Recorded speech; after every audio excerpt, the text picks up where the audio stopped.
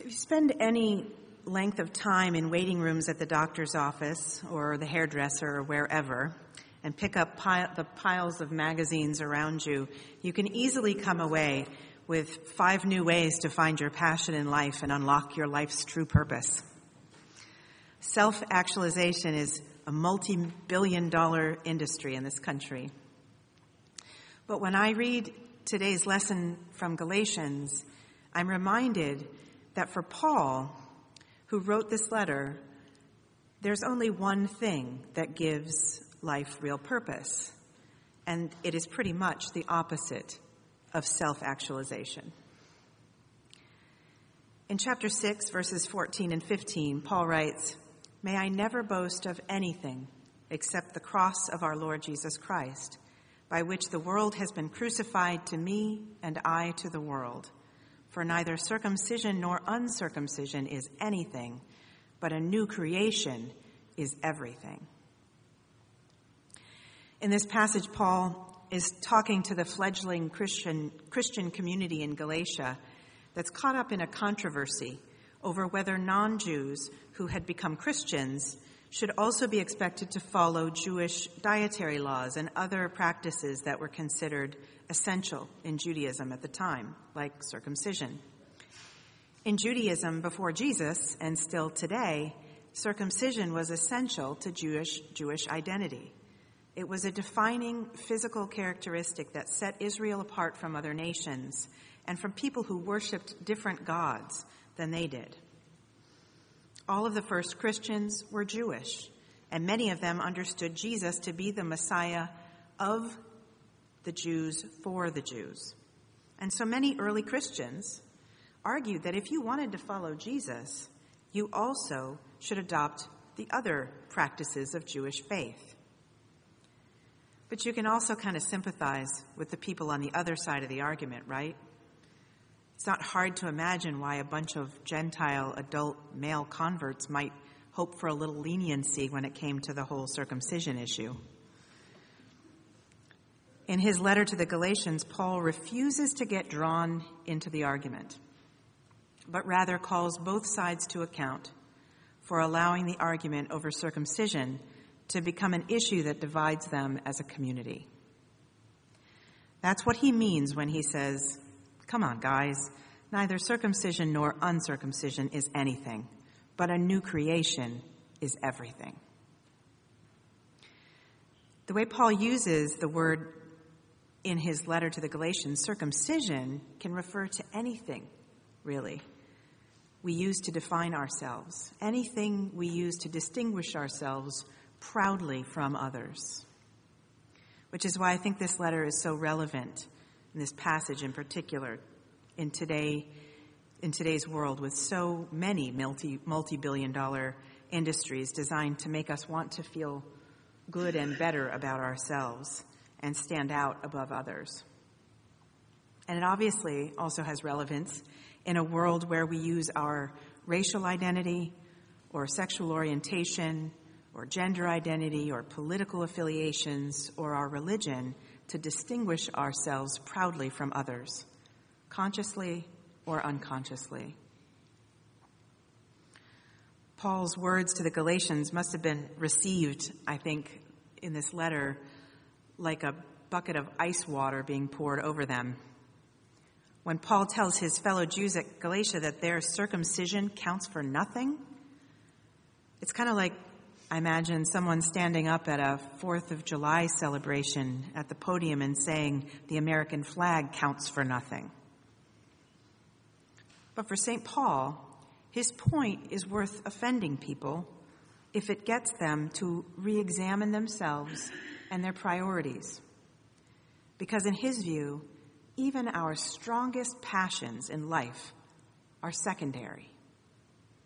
While they may be extremely valuable to us today, ultimately they are transitory and they will pass away. And he's right.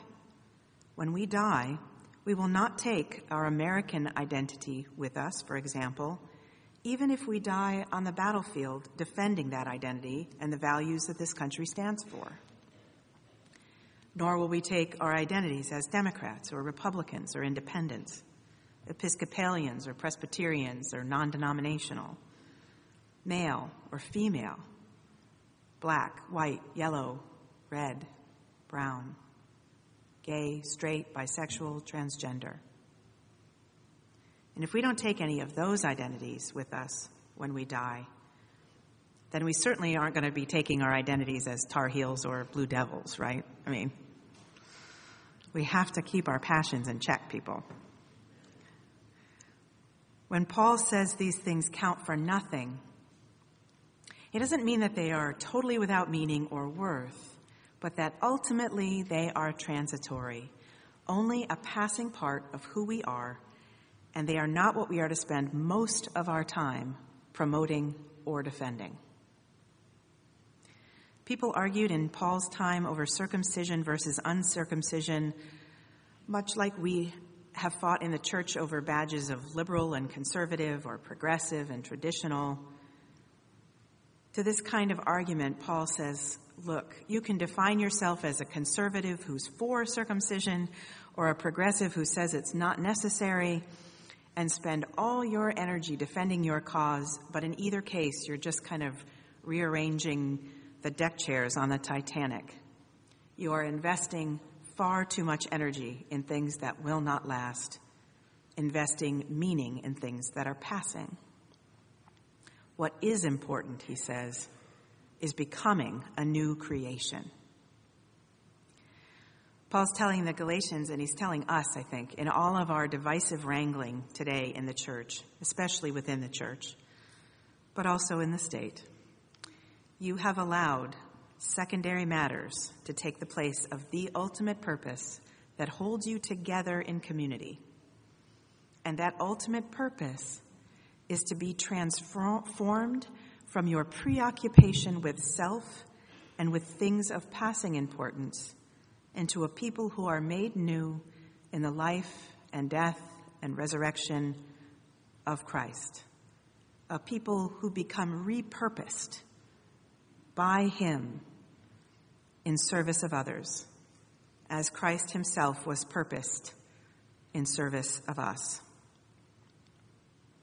For Paul, the only place to go looking for this whole new life is the last place that people usually go looking for it, and that is the cross.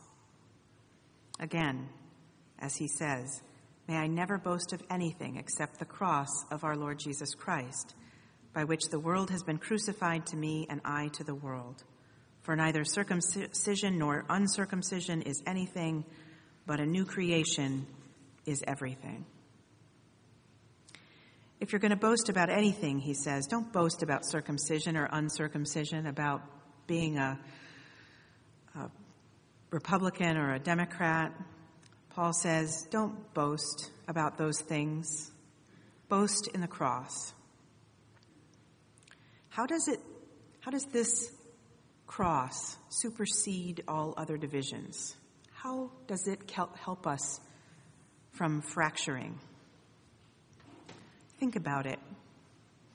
As Paul says elsewhere, Christ died for us when we were yet sinners. He loved us.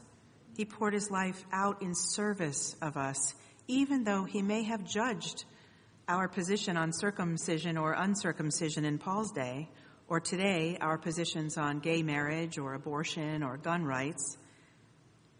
One side or the other he may have seen as sinful.